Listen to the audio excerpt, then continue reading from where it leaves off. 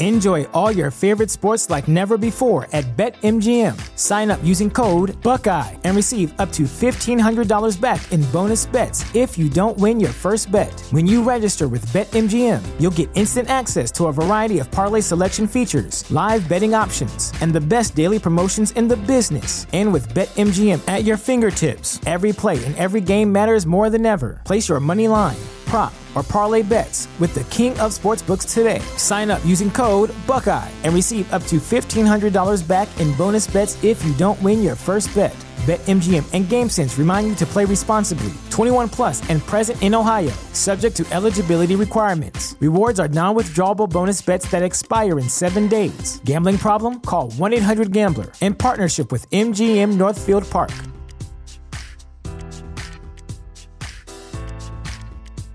The future is a hefty responsibility and not one that we take lightly. But then taking things lightly has never been what Hefty is about. That's why we've created the Hefty Renew program that turns hard-to-recycle plastics into valuable resources like park benches and building materials. To participate, simply fill up an orange Hefty Renew bag with accepted items, tie it up, and drop it in with your regular recycling. That's it. It's that easy. It's time to rethink recycling with Renew. Particular valued resources may vary by geography. More info available at heftyrenew.com. The show is brought to you by our generous patrons at patreon.com/FalloutLorecast. Robots Radio presents the Fallout Lorecast. Welcome to the Fallout Lorecast, a place for the Fallout community to come together to explore the boundaries of our knowledge about the world of Fallout.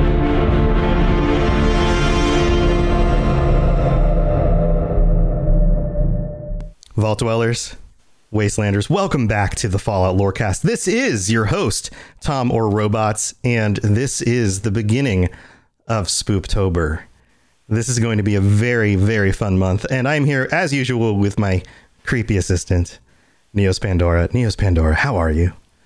I'm good. How are you? Very good. I've got the mood set. I've got the lighting down. I've got some creepy lights going, and in order to kick off this month of discussing some of the spookiest things in Fallout, we have a very special guest. Some of you who are watching during the live show or watching during the YouTube video will recognize our special guest.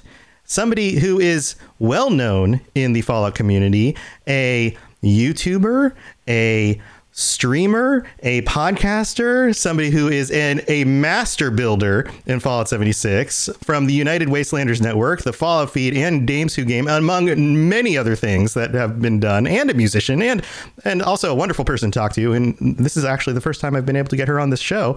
We have Jessica Starr. Jessica, welcome to the show.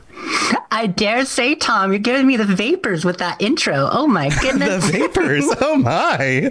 Oh, gosh. Oh, that's fantastic. Hey, Tom. Greets, Lainey. So glad to be here with you guys. This is going to be fantastic. And I am excited to help bring in the spoopy. The spoopy. I hope I didn't get you all verklempt. Oh, only a little, but you know, that can be spooky too. Mm-hmm. Sometimes frights bring us to the verge of tears, and that can happen in Fallout, no doubt. No doubt. And you know what? That's one of the things that we love about Fallout is the atmosphere. It goes all the way from the goofiest of goofy, wacky wasteland to the creepiest of the most unsettling things. And like a middle schooler preparing for my first speech, I'm going to quote the Merriam-Webster dictionary here. And we're talking about the most unsettling things, specifically to you, Jess. And unsettling, the definition of unsettling here is having the effect of upsetting, disturbing, or, get this, discomposing. Not decomposing. It's close. It's close to decomposing. Discomposing. Yeah, it gets rid of your composure. Yes. It sounds like it's something that my English teacher did to most of my essays in 10th grade. She definitely discomposed that. Oh, yeah. It made them bleed with the red ink all over the place. Absolutely. So I'm very curious because this is the beginning of our Spooptober series of shows. We're going to be talking about unsettling things in Fallout. When it comes to the Fallout games in general, what do you find to be the most unsettling things in the games? Do you want to start with the most unsettling things? Do you have a list? You've been thinking about this for a little while since we've talked about you joining us on the show. How do you want to kick this off? Well, let's go with what makes the atmosphere scary, because there's a lot to talk about there. So let's just talk about the general atmosphere of Fallout first. Okay. And not Fallout first specifically, because that's a little less scary, because there's less griefers in 76 if you got the Fallout first. That's a different thing altogether, yes. Totally different. So what makes the atmosphere scary across the Fallout series? Well, one of the first things is the overall aesthetic as you walk around, because when the bombs dropped October 23rd, as all of our listeners know, I'm sure. A week before Halloween. Before Halloween. I know. Exactly. Right. And so there are decorations, classic Halloween decorations, faded, worn Halloween decorations everywhere, sometimes streamers, sometimes banners. So that definitely has an effect. Yes. And you see that. In fact, they very specifically have locations in Fallout 76 as the most recent Fallout release where that you come across these things. In fact, you even come across Christmas decorations in a few very specific locations. But Halloween is the holiday that was put on hold due to the bombs dropping.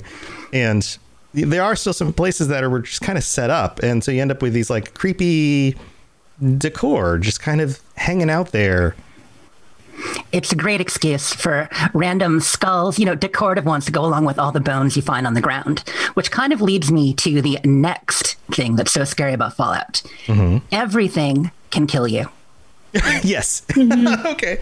I mean, think about it. Think about when living with this in the world of Fallout. Okay. As they say, if the raiders don't get you, the rads will, because you leave your house, you've got creatures, okay, around every corner, something as simple as a roach. If you're unprepared, sleeping, not feeling well, maybe that'll get you. Up, creatures keep going. They get worse and worse until you get to, of course, the things we're all scared of, death claws, Mire Alert Kings. Right. Well, any number of things. You bring up the rad roaches, and this is like the dilemma of everybody's afraid of potentially going in the ocean and getting attacked by a shark. But statistically speaking, there are something like no more than 12 human deaths or injuries by shark per year worldwide or something like that, right? You're way more likely. Sure more people die from vending machines falling on them. Right. You're way more likely to get killed by a vending machine or by bees. Bees are actually way more deadly, like orders of magnitude more deadly than sharks, right? So when it comes to something like the Wasteland, running into a Deathclaw is probably significantly more rare than running across a rad roach. But when you actually think about the size of a rad roach, and this is one of the things I like to do on the show, is put people in the position of actually being in this world. I don't know how big your dogs are. What kind of dogs do you have? My dogs? Yes. Why, I have adorable pugs. Okay. They're not feral pugs or radiated pugs, right. Just straight pugs. Pugs. Do you think rad roaches are the same size as your pugs?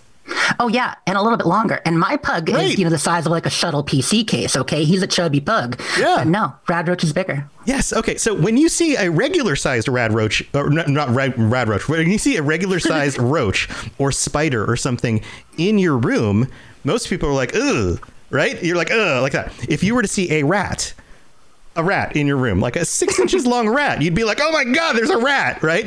If you saw a roach the size of a dog in your house, like, what would you do? Like, you would have to get a gun out or a baseball bat and try to club the thing over the head. Like that thing could legitimately do some damage.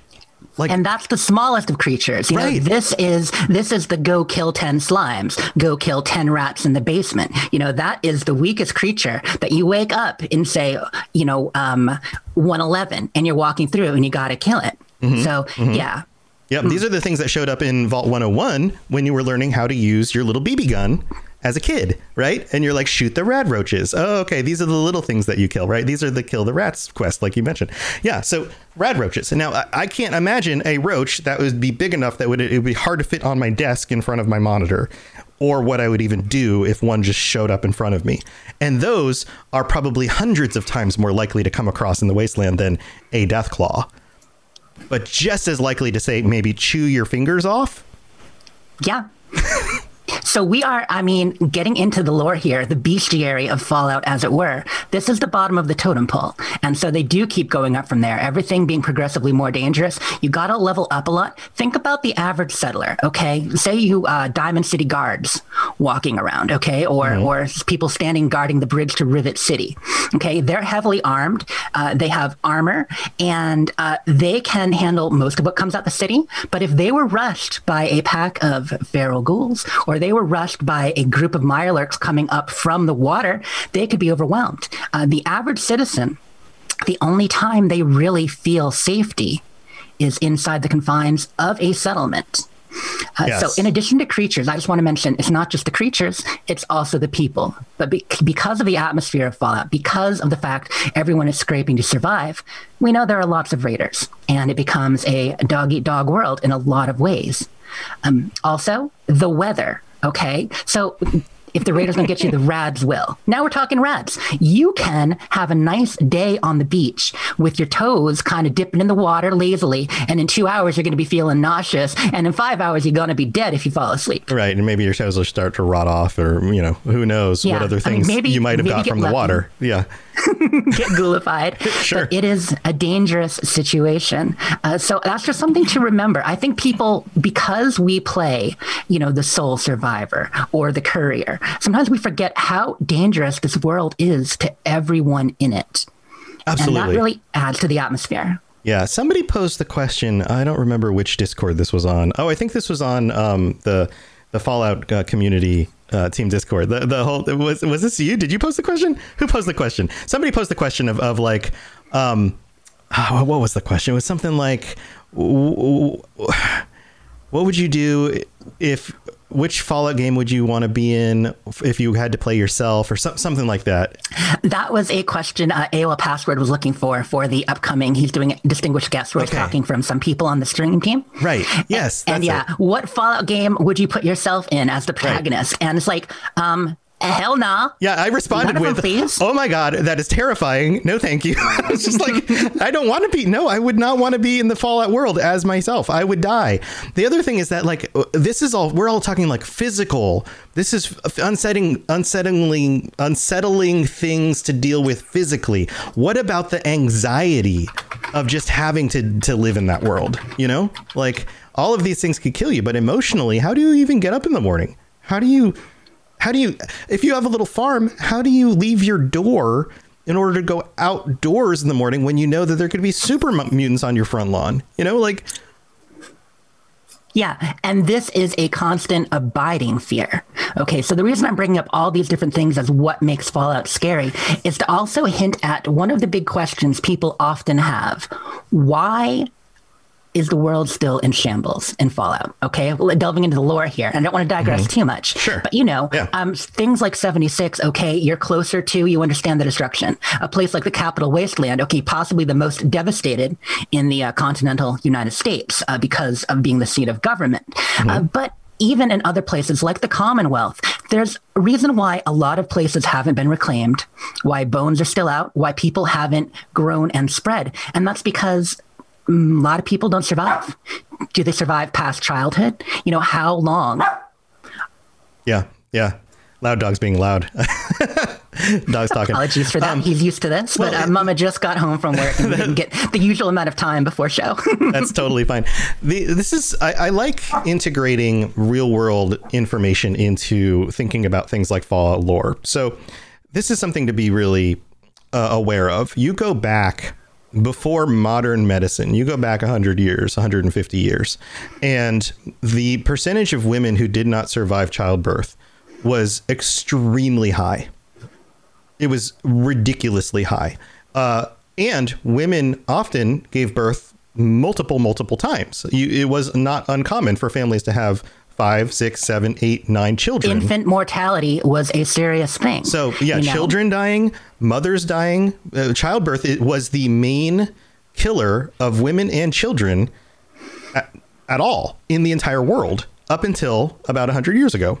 And then all of a sudden we have modern medicine, we have hospitals, and then we have the ability to deal with these things. We have sanitation. All of these things reduced that, and we were able to then make that a much safer process.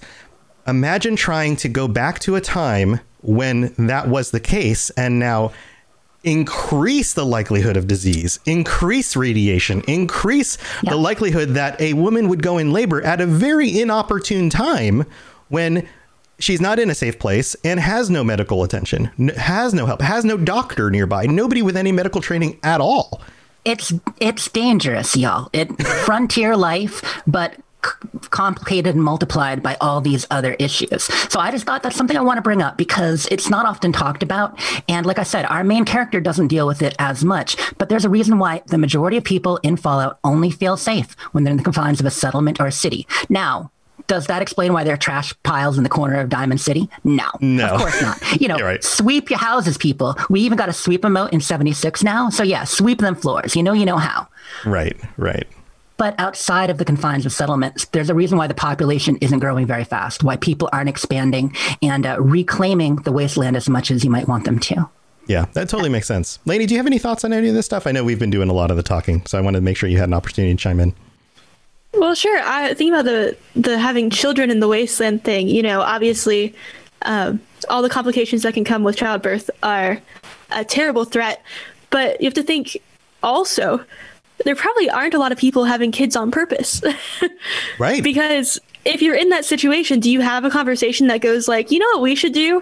Bring another person into this world. This place seems like a wonderful place for a child. Why don't we bring another human? And right. Yeah. A lot of people are probably purposely trying not to have kids. Amen. Not to mention infertility. It's really hard to regrow a population like that. Right. And infertility from radiation on top of that. I mean, sometimes that's the only comfort on those long, lonely nights and accidents happen. But yeah, sure. It's not as deliberate. And there's a lot of people dealing with a lot of things. So yeah, that is part of the aspect in the overall dread that informs the Fallout universe. Yeah.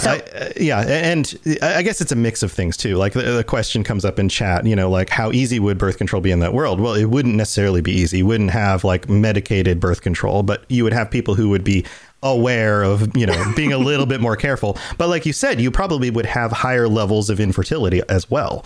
So it would probably be a mix of both.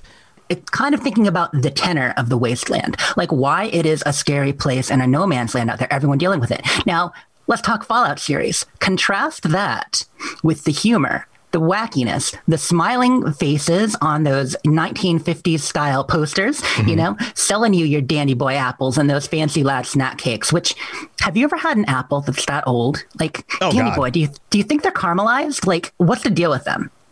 Yeah. OK, so my theory here is that by the time of the Great War, the post-capitalist world was injecting so much preservatives into those foods that they would have lasted for hundreds of years, that those weren't actually real apples at that point anymore anyway. That was just synthetic food that your body could still somehow digest. And it was so gritty and gross. But absolutely. Fancy lads, those are the Twinkies of the wasteland. And I think they sound fantastic. Yeah. And clearly not actually organic food in any way. Yeah. Favorite Fallout food, you guys? Do you have one? Favorite Fallout food? Lainey, do you have a favorite Fallout food? I think I have to agree on the snack cakes. Those seem the most... I think they'd hold up the best out of the options. I mean, everybody wants a perfect slice of pie, you know? Like, those are so hard to get. And yet somehow stay preserved? Yeah, it's a very, very special recipe. I guess so. Now, I mean, you could go full White Glove Society, and then, that's the real good eating from what I hear, from what you guys were talking about with Mortimer episode or two ago. Oh, yeah. Yeah, that's real good eating. Yeah, once you've gone long pig, you don't go back. There's a reason why you might crave that long pig, because it's fresh. It's so fresh. So fresh. A little spicy, too. Just a little bit. Oh, man. So, actually, I was thinking Instamash. I think Instamash probably is... Oh, for sure. Also not real potatoes. But I bet it's the kind of thing where you add just a little bit of that like dirty water in it and just like, poof, it's just like potatoes again, you know? I bet a can of cram would be okay, too. You know, it's fully sealed and... okay, this is just some wacky speculation. Eating in the wasteland, also scary. Everything can kill you. Once again, drinking the water and eating that dented canned food. Yeah, absolutely. absolutely. All right. Lainey, do you have any thoughts on on food, on how scary the food would be? I mean, I think it's obviously scary. So we're doing a playthrough of Fallout 3 right now, where we're trying to role play it. Right, we rolled for the stats and things like that. Sorry, there's a cat walking over my keyboard.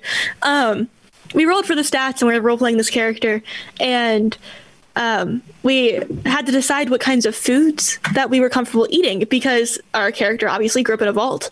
And so are we comfortable doing things like eating dog meat, eating ant meat, things like that? Or are we going to just stick to the processed foods and the things in packages that maybe we're more familiar with, right? And so it's just an interesting thing, because you aren't just eating these packaged foods. You're also eating whatever you slaughter.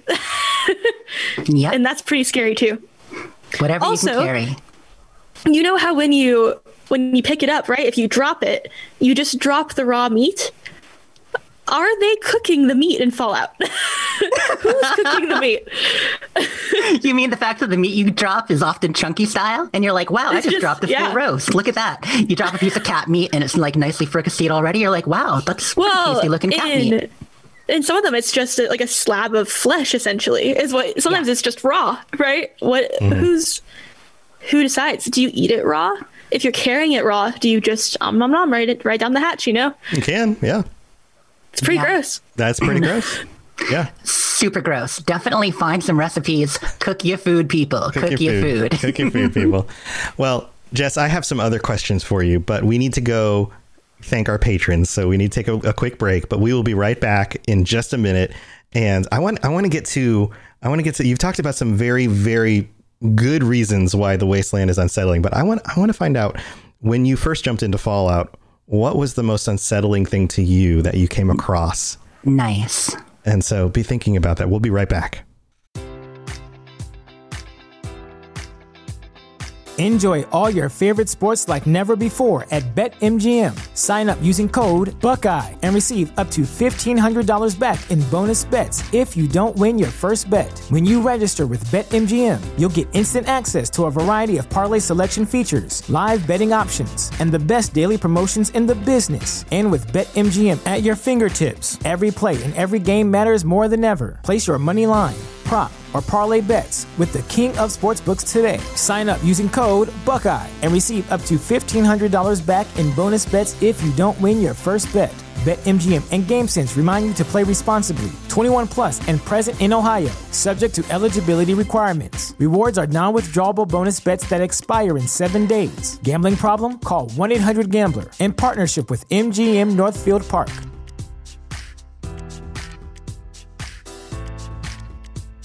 Hello there, old chap. Good to see another of General Atomic's finest, still eager to serve. All right, this is the part of the show where we get to thank our 45 patrons. Thank you to all of our patrons. You guys are phenomenal. And a big thanks to our top tier Liberty Prime, Pie Man, Mav Eric, Jared B. He goes by many different names. He is a man of many different names and is a wonderful supporter of the show. Thank you so very much for supporting the show. Liberty Pie Man, you are just amazing. Thank you for contributing and supporting the show. And also thank you to Southern Rage and Stagger and Stumble, our tier 5 Sentry Bots. You guys get call outs every week for supporting the show. And thank you to all of our other patrons. If this has been a helpful show getting you through your workday, your commute to work, your workout, or, working on the railroad, then think about checking out the Patreon, patreon.com/followlorecast, and check out all the different tiers, all the different things you can get, including the big new upgrade for our tier 3 and higher. Tier 3s get stickers, and tier 4 and higher get t-shirts, and those are limited edition. They won't be up anywhere else. You can go check out the pictures on the Patreon. Just scroll down to where you can see the pictures, and they're special just for you guys. We didn't change any of the prices. We just added them on, and so go check them out. And thank you again to all of our patrons. You guys are absolutely phenomenal. All right, let's get on with the rest of the show. If you have any questions about Nuka World, I'd be delighted to answer them. All right, Jess. So when did you first start playing Fallout? How long ago was it? So This will make some people happy to hear. I started with Fallout 3 was my first Fallout game, but it was actually New Vegas that got me into it. Oh, okay. So did you kind of just like, this one's okay, and then you tried out New Vegas, and that one like really hooked you? I was in the middle of like my second or third Oblivion playthrough at that time. And it came out and I thought it was cool. But my husband was playing it as well. And so it became the kind of thing where, you like to watch someone play. And so he was so into Fallout 3.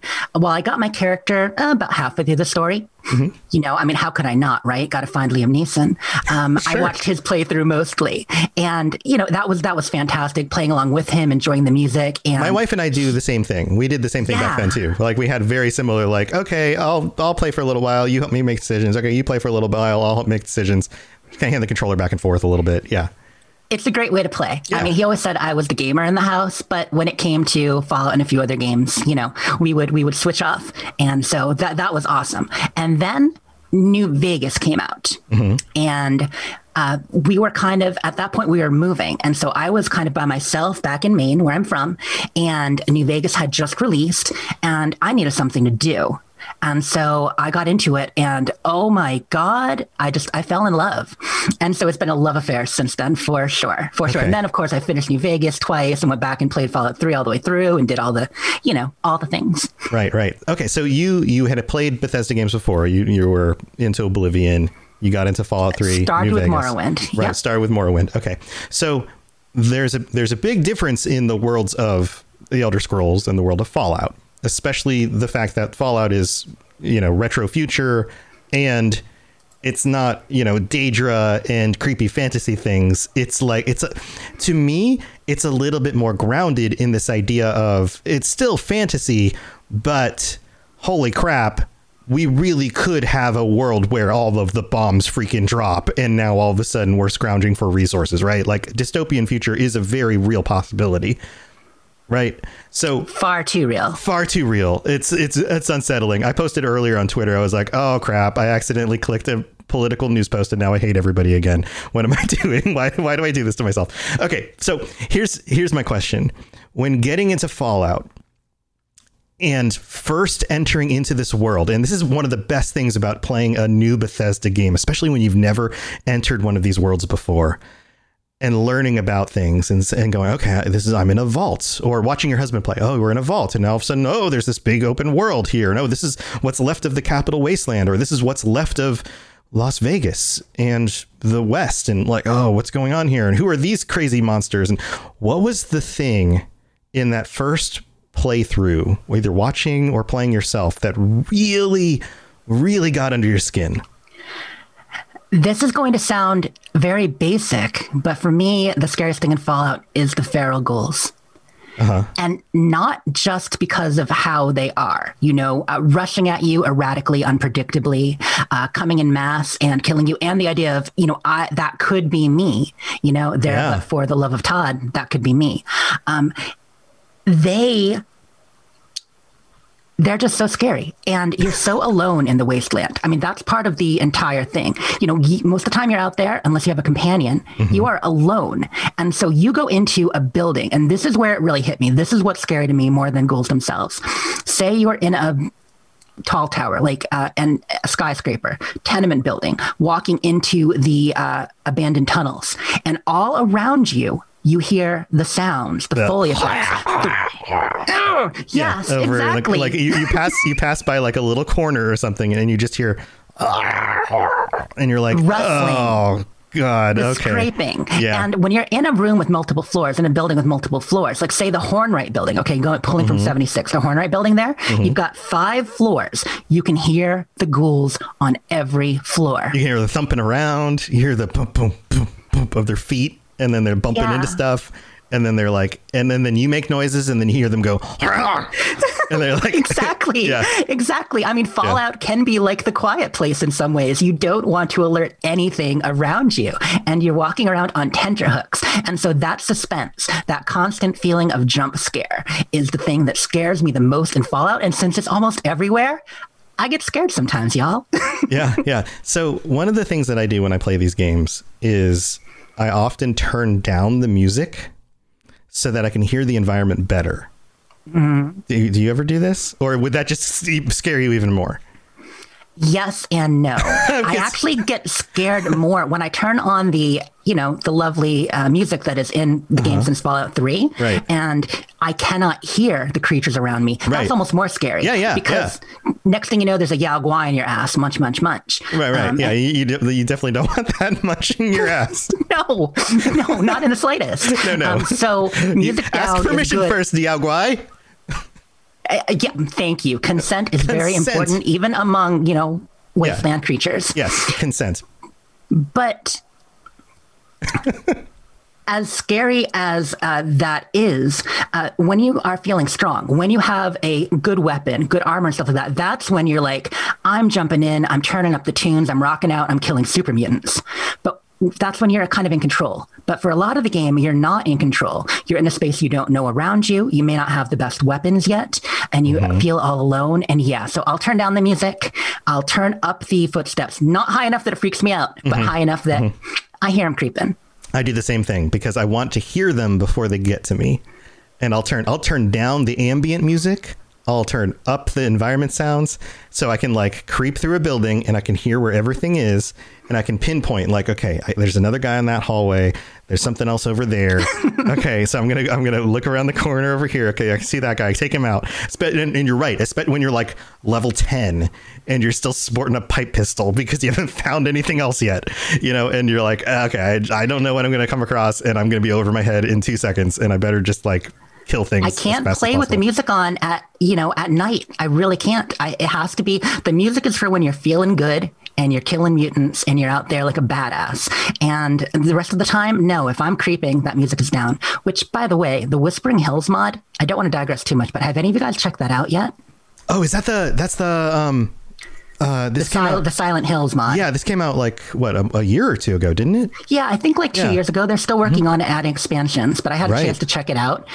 And OMG muffins, that is so freaky. That plays into all the worst things that scare me in Fallout for sure. I need to check this out. Maybe I need to load this back up and check it out again, because this was something that was on my radar a year or two ago when people first started talking about it, and I don't think I took the time to go look it up. So on Robots Radar, it would be a fun Robots Radar. It'd be a fun live stream.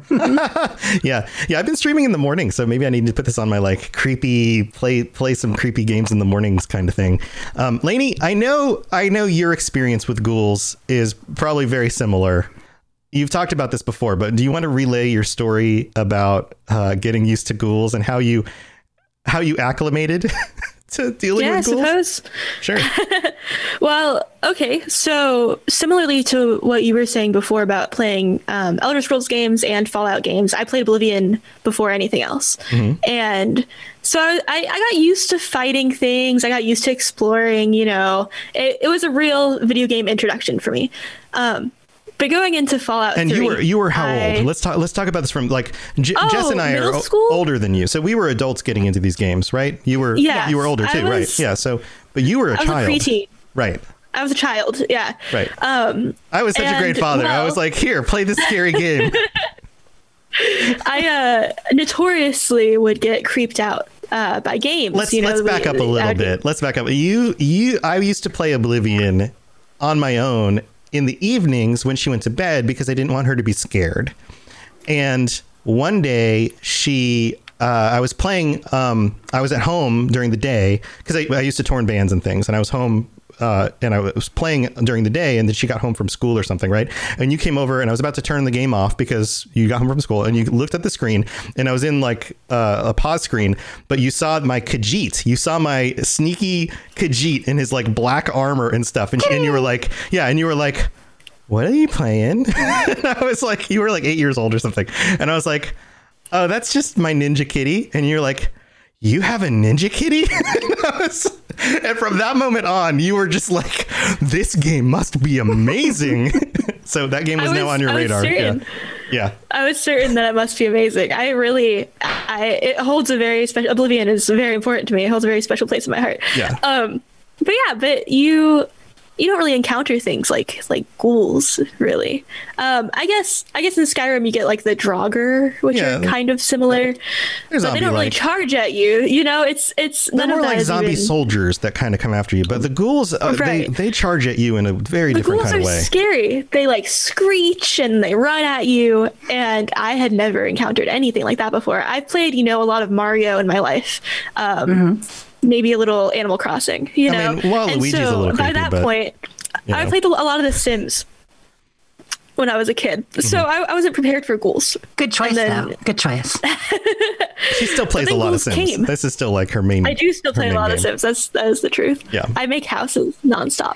That's awesome. Sims Online was my first online game, so I'm with you. Oh, fun. Yeah, listen. You two need to get together and build houses in 76. Lainey, You would learn a ton. Like the housing community in 76 is freaking amazing. They do stuff that I can't even dream of. Like I'm no good at it, but like Jess would teach you stuff. I aspire to be good at it. I'm currently not.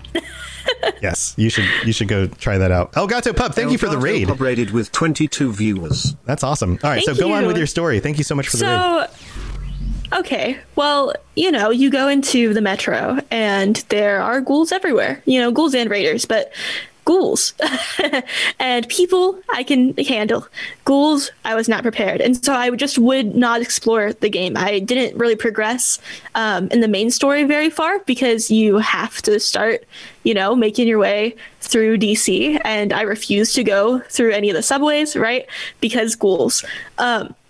And so I was playing lots of side quests for a very long time, so long that I forgot that there was a main quest line, and then realized that in order to do it, I would have to get over my fear of ghouls. But by that point, I had discovered the handy dandy ghoul mask. And so, were you in high school yet, or not even yet? Still, Ooh, I was in middle school. I was a little kid, or a big kid, and the ghoul mask really changed it for me because suddenly they aren't attacking you anymore. And so I could walk up to them. But even when I first got it, I was still nervous. I was like, if I get too close, will they notice that I'm a human? Will they sniff me out? I wasn't sure. And so I was still really cautious for a long time before I really settled in. And then eventually, now, I mean, some of you have seen me play 76. Ghouls are not a problem anymore. She says confidently.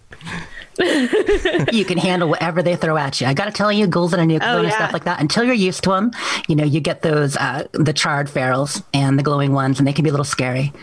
But yeah, so long story short, ghouls are, to me, the scariest thing in the wasteland because of what they represent, because of how they could be around any corner. They could be, you could be hanging out, walking through, and a cat flap opens, and boom, ghoul in your face, Yeah. So very unpredictable, and that makes them very frightening. Yeah. Yeah. So with a natural fear of ghouls, did you find that dealing with ghoul NPCs that were not insane was a little bit difficult at times, or no? Not scary at all. No. And with 3 being the first, I actually, immediately, the first ghoul you meet in Fallout 3 is Gob. I believe. I don't believe you meet one before Gob. Unless you skip Megaton, but that's most likely the first one you'll meet. Right, yeah. You can go any direction from. Sure. Yes.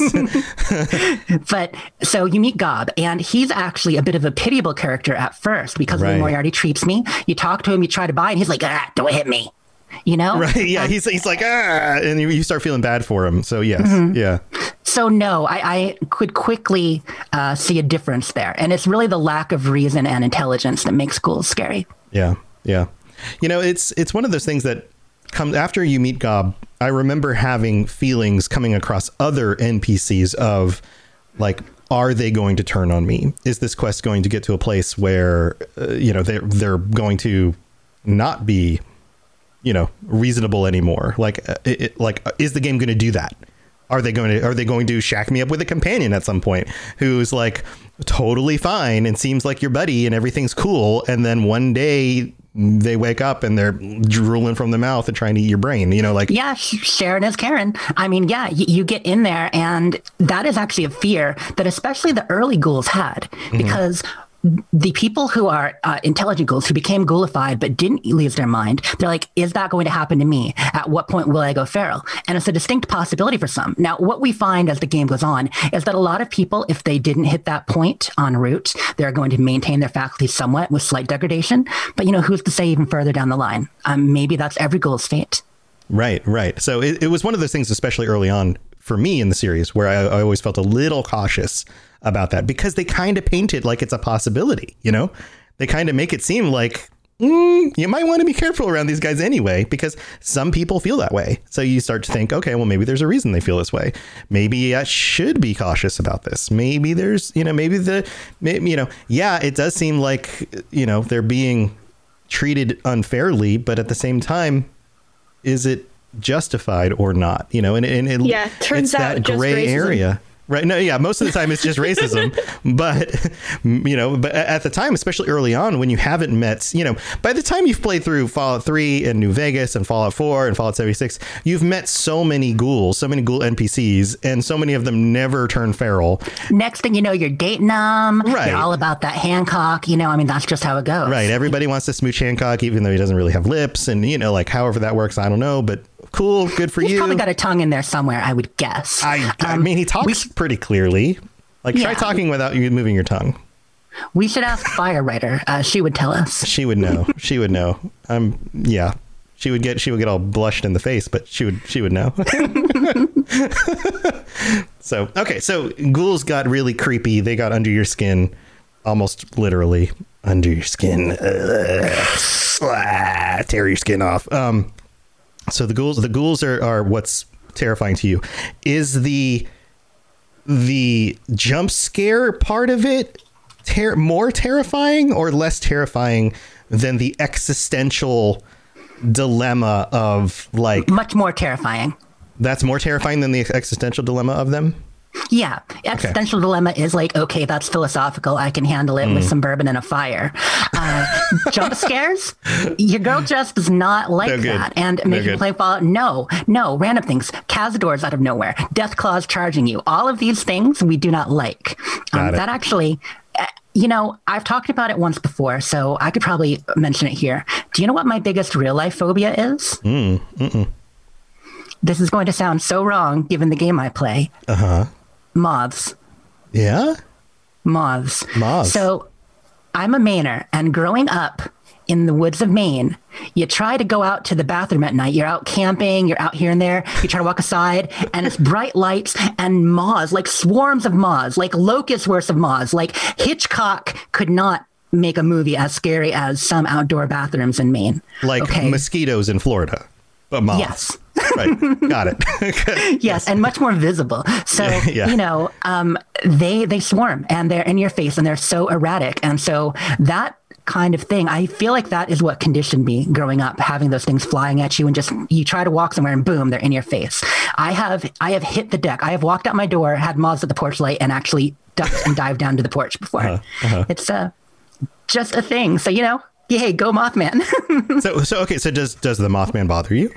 No, not so much. Not at all. But not it at all? evoked it at first. I mean, it's possibly Stockholm syndrome or exposure therapy. At this point, we cool.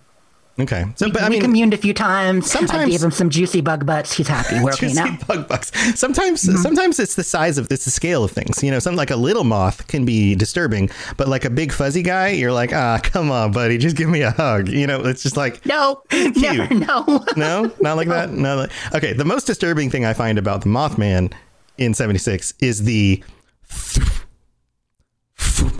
that thing, the disappear into the sky and then lands back in the middle of nowhere. The whole they basically teleport, but they're not really. They're shooting off into the sky and then just landing somewhere else. And then you're just whoa, where'd they go?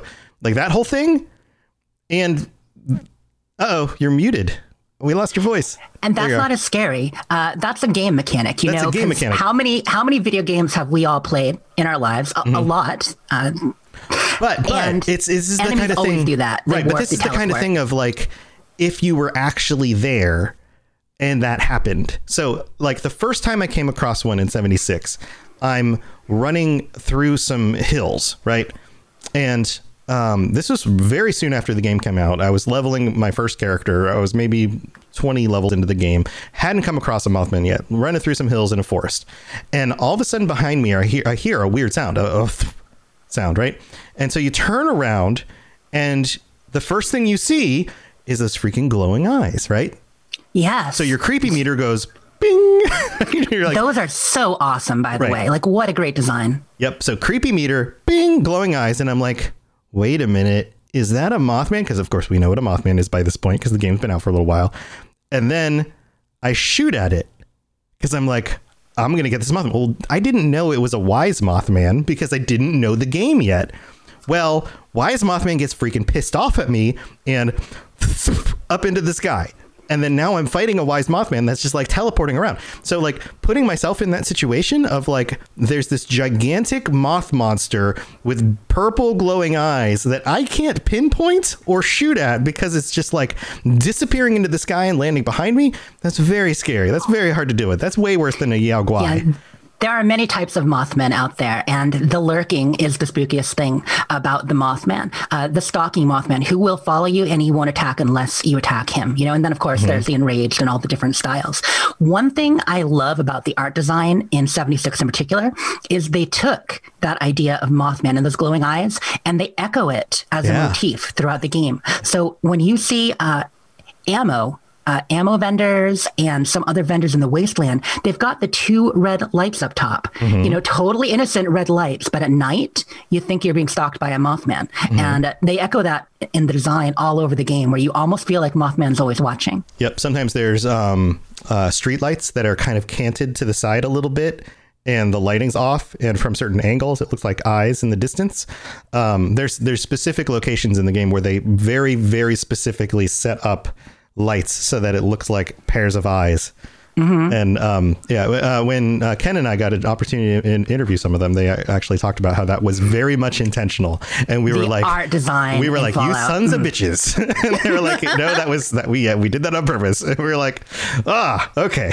So it's not just us making things up. And they're like, yeah, no, that was on purpose. So yeah. But that's what's so cool about the design of the games is that kind of stuff is on purpose. So, okay. Last question about the ghouls. It fell out of my brain. The building in Fallout 3. It fell out of theirs too. Yeah, it fell out of theirs too. Their brain fell out of their brain. The building in Fallout 3 where you go down, and you learn about the guy descending into madness and becoming the ghoul. What was the name of that building? Oh, are you talking about not Croup Manor? No, because he's just locked himself in the basement. Down. In which game? Oh my gosh, it's in Fallout 3. I had it. You're not thinking of the Dunwich building, right? Because that's a different. Is it Dunwich? Is it in Fallout 3? I mean, that is part of the whole Dunwich horror thread that they do throughout Fallout, which I'm sure if you're doing spooky all month, you'll get to some of the Dunwich stuff. Dunwich Borders, Dunwich building. I think it's the Dunwich building where you find, it's been a while since I played it. You get into the Dunwich building and you find that somebody was descending into the building and they leave. If it's not the Dunwich building, it's another one. They're leaving notes about how they're descending into the building. And each of the notes, they're talking about how they are basically losing their mind more and more as they descend deeper into the building. Yes, that is Dunwich. That's Dunwich. And then you get to the bottom and you actually come across the person and they are now a feral ghoul at the bottom. Yes. How did you feel about that experience? It was spooky in the extreme. You know, you see that story a bit, you know, people losing their mind in the wasteland. And how can they not? You know, when you're alone, I mean, we just went through a period where a lot of us were self-isolating. I don't know, but my talk to myself quotient is at least 50% higher than it was 2 years ago. You know, I just constantly talk to myself in my own brain. So this is one of those things that I've explained to people before. Especially when like the whole isolation thing was going, people, I don't know. When this came up at some point, somebody was like, oh, how can you stand to spend so much time by yourself? Like I work at home by myself all the time. And, you know, like, oh, I would hate to be by myself. And I'm like, I don't know about you guys, but I'm a really good companion for myself. Like I'm a really good conversationalist with myself. And they're like, what? And I'm like, what? You mean you're not? Like, maybe I'm super weirdo, but like I can spend a lot of time. I do spend a lot of time actively thinking about things, keeping myself busy, playing two sides of a debate, or like thinking deeply and then thinking about the other side. Like I'm constantly doing that in my head. So it's Well, like that I'm makes sense. constantly having conversations with myself, which sounds like I'm now insane. So you're welcome, internet. I'm insane. But like, do you guys do that? Is that normal? I do that all the time.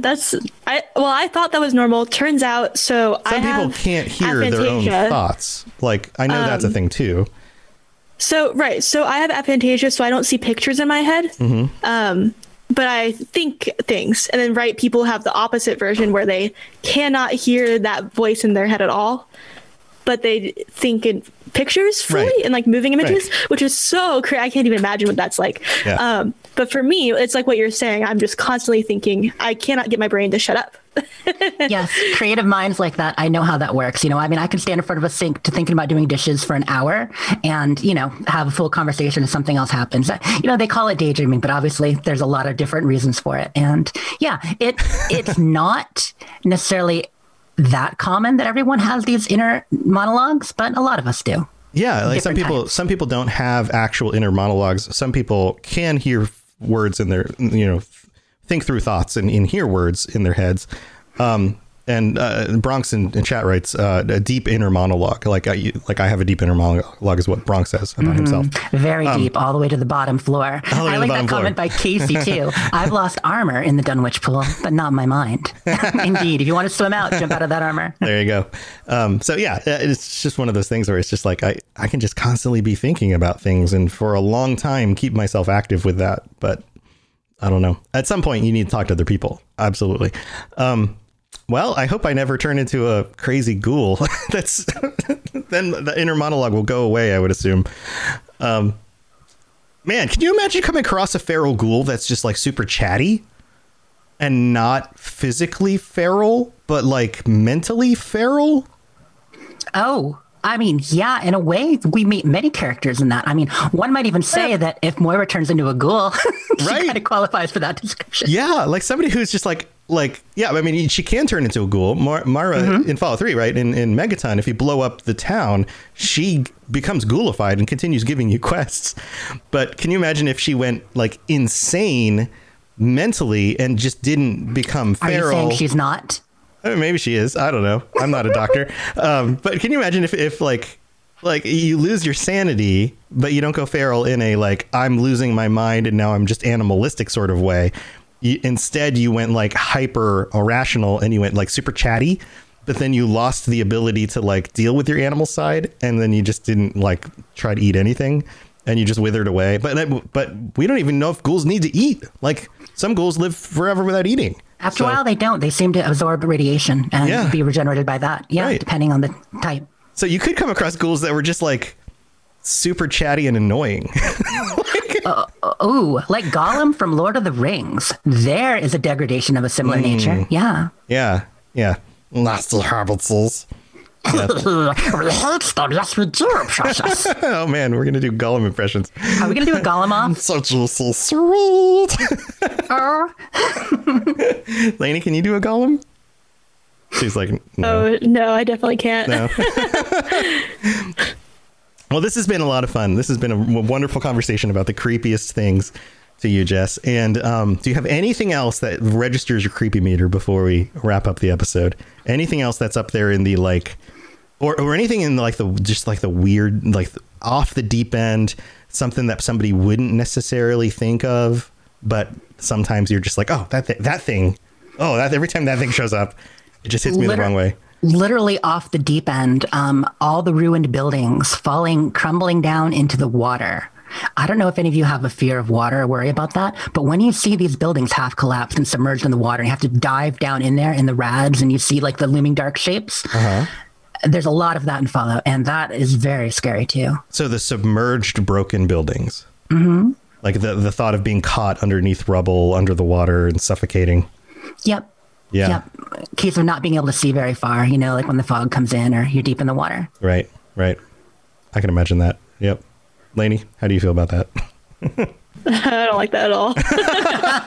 I'm here with you. I'm a very skilled swimmer. I was a junior Olympic synchronized swimmer, so I would like to think that I could maneuver my way out of a scenario like that, but my God, that is terrifying. Yeah.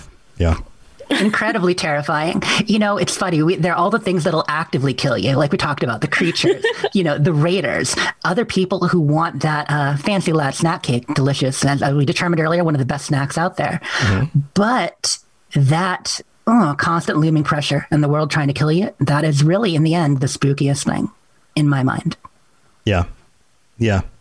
I just don't know how you keep getting up in the morning in a world is that terrible. You know, like I don't want to get off on another sidetrack, but this is one of the difficulties of these post-apocalyptic worlds where everything's so terrible.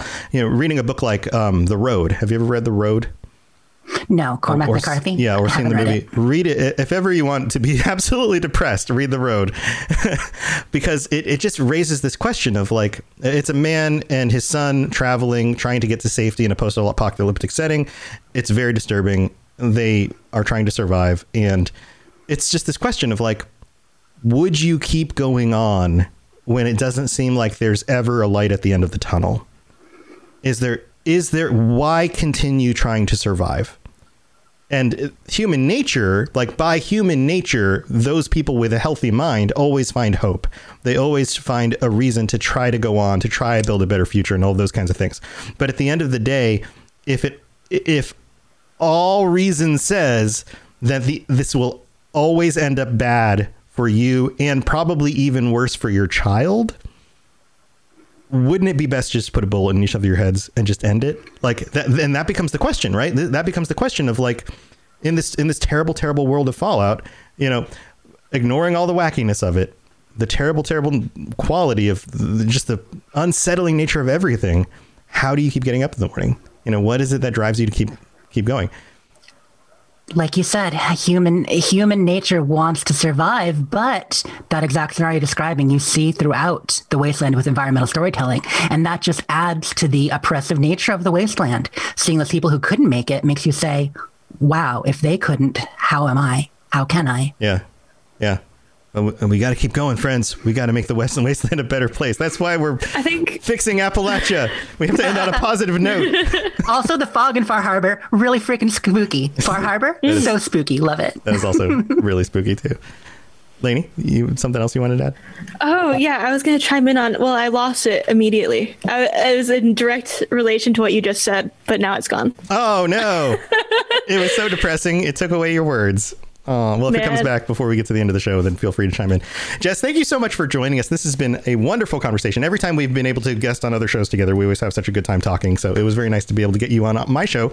I've been meaning to do this for a long time, and this has been a wonderful opportunity to do so. And we'll have you come back again in the future. So thanks for joining us. Do you have anything going on any of your other numerous projects you'd like to share before you go? Sure. Well, first, I just want to say thank you so much for having me. I know the first project we did together was on episode 6 of the Fallout Hub. I came on with Shalene, and we were on a bit to talk about women in Fallout. Yeah. And that was fun. Thank you so much for having us then. And then a couple things since then. But it's been an absolute pleasure to be here. Thank you.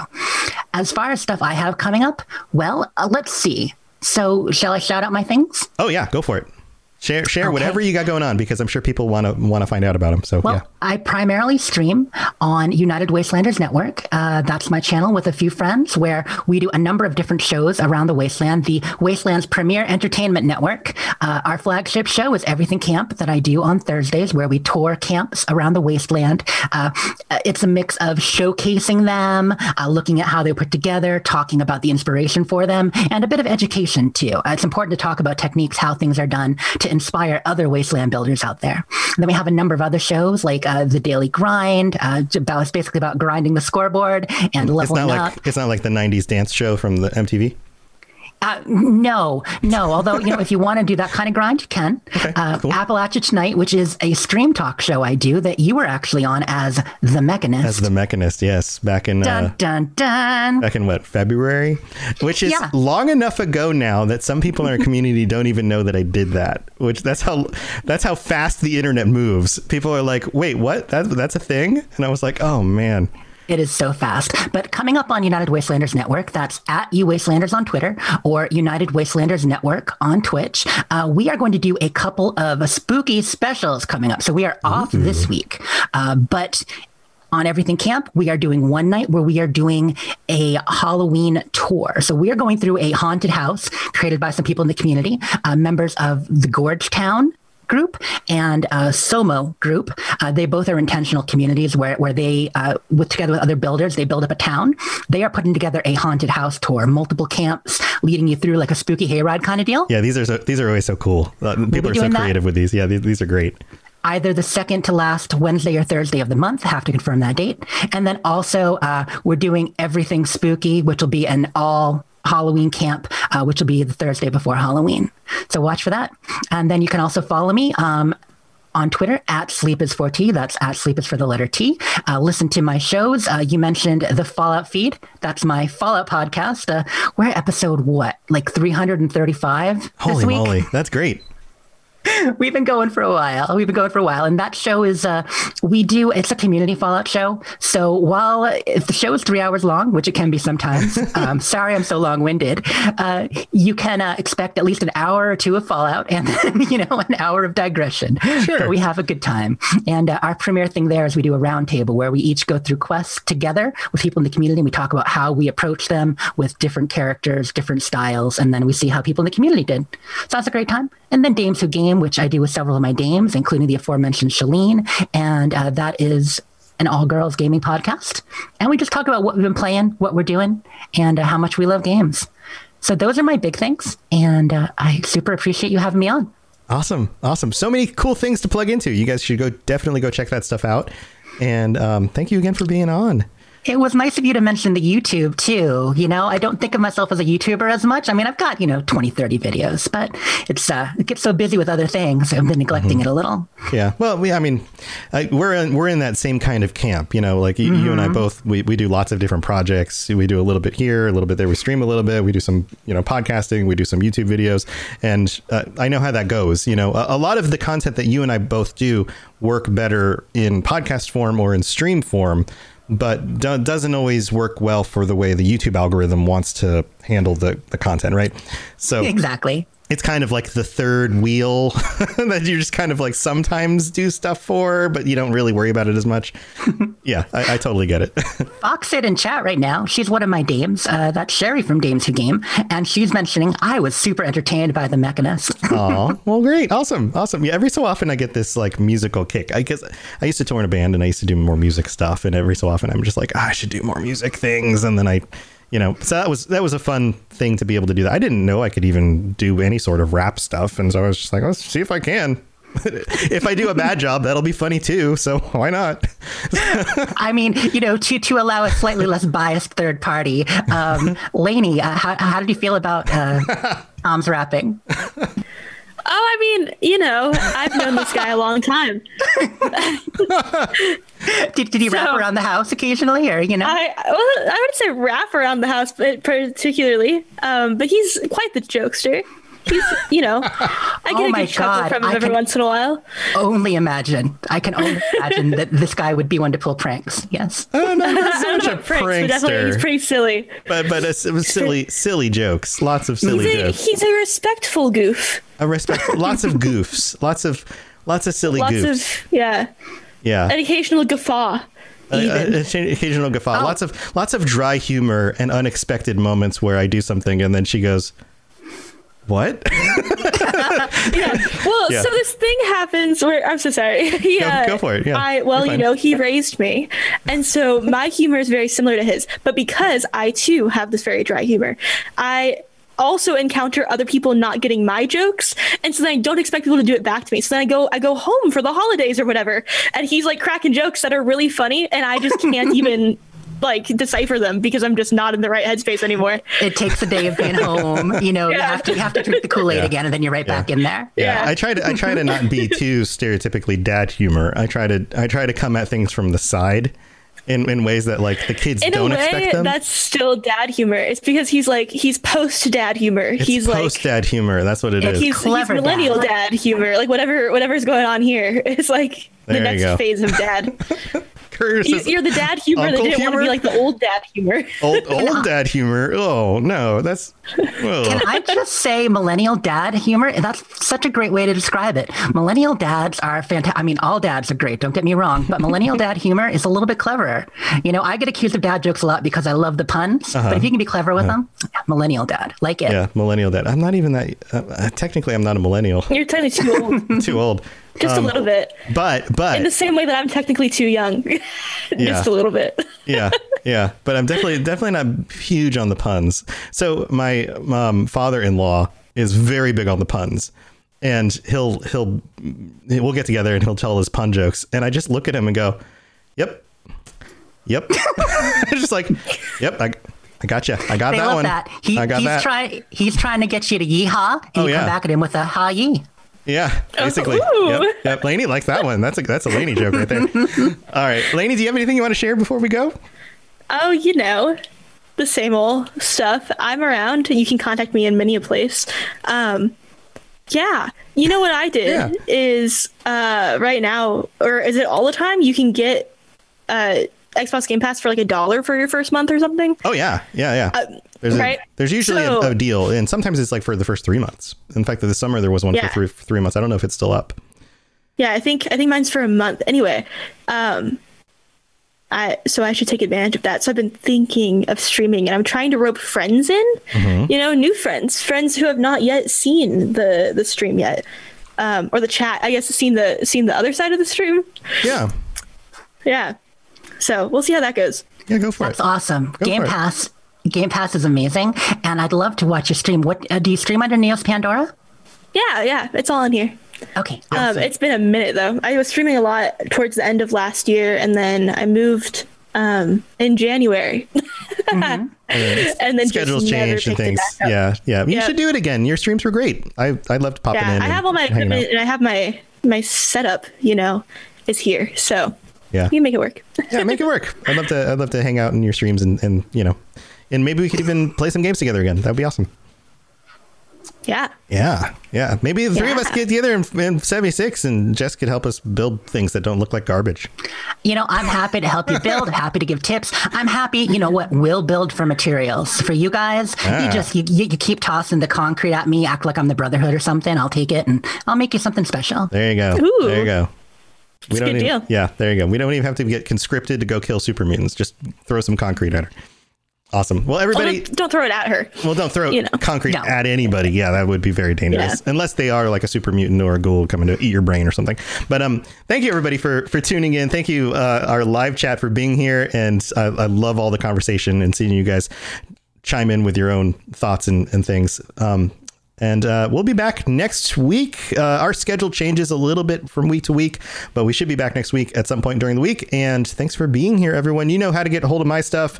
Robotsradio.net for all the different shows on the network. I'll be streaming again tomorrow morning. I'm streaming every morning from about 8:30 Eastern on to the middle of the day. So I'd love for you to come by. Sometimes I'm editing podcasts, and I'm happy to answer questions about podcasting and content editing and video editing and audio stuff and any of that kind of things. And sometimes I'll be playing games and just kind of hanging out. So come hang out with me. I'd love to see you guys in the mornings. And other than that, have a wonderful week. Stay safe in the wasteland. I'll see you guys later. All right, everyone. See ya. To plug into everything else we're doing, check out robotsradio.net. Also, look up the Robots Radio YouTube for videos about Fallout and other things. And check us out on Twitter, twitter.com/robotsradio. You've been listening to a Robots Radio podcast. Smart shows for interesting people. Check out all the shows at robotsradio.net. Thanks, everybody. Good times. Well... That was fantastic. That was fun. Enjoyed it so much. Sorry about all the digressions. I mean, I know I don't need to apologize. No, you're good. But, we're long-winded. We're both talkers. We've both been podcasting for quite a long time. And you can see how my shows on the Fallout feed, we go 3 hours sometimes. I mean, sure. I try to cap it at 2.5, but no. No, I totally get that.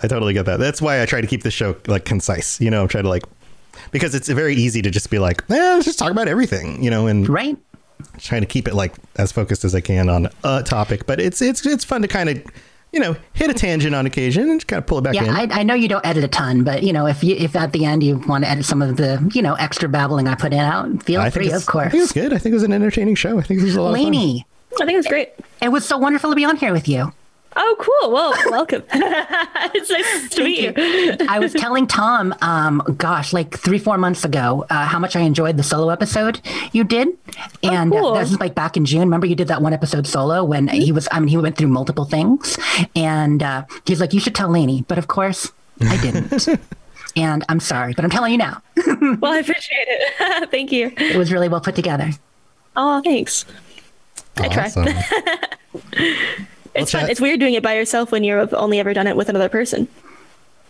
Yeah, you're so used to having someone to bounce off of, right? And it's just you have to say the thoughts and then all the other thoughts. Yeah, bring out that inner monologue exactly that we were talking about. Yeah, you just got to keep talking to yourself. Yep. That's solo podcasts. I don't know about you, but I end up editing a lot more just, to make them concise, to bring in the space when you don't have someone to. Before I even sent it to him, I had cut some stuff out because I realized I was just like, it got to a point where I was just talking to myself, and then I was just there would be a gap. It'd be real good for like 15 minutes, and then all of a sudden there'd be like 5 minutes of me just like, who even knows what I'm saying? I was like, I'm gonna take this out before it even makes it over to him because what is this? Oh, absolutely. Yes, absolutely. And different people do it differently. Some people will script out the whole thing.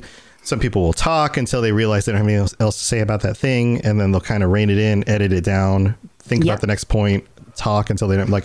I probably do it more like you guys do, where I talk like the early episodes of the show. I would gather together all the things that I want to discuss, and kind of.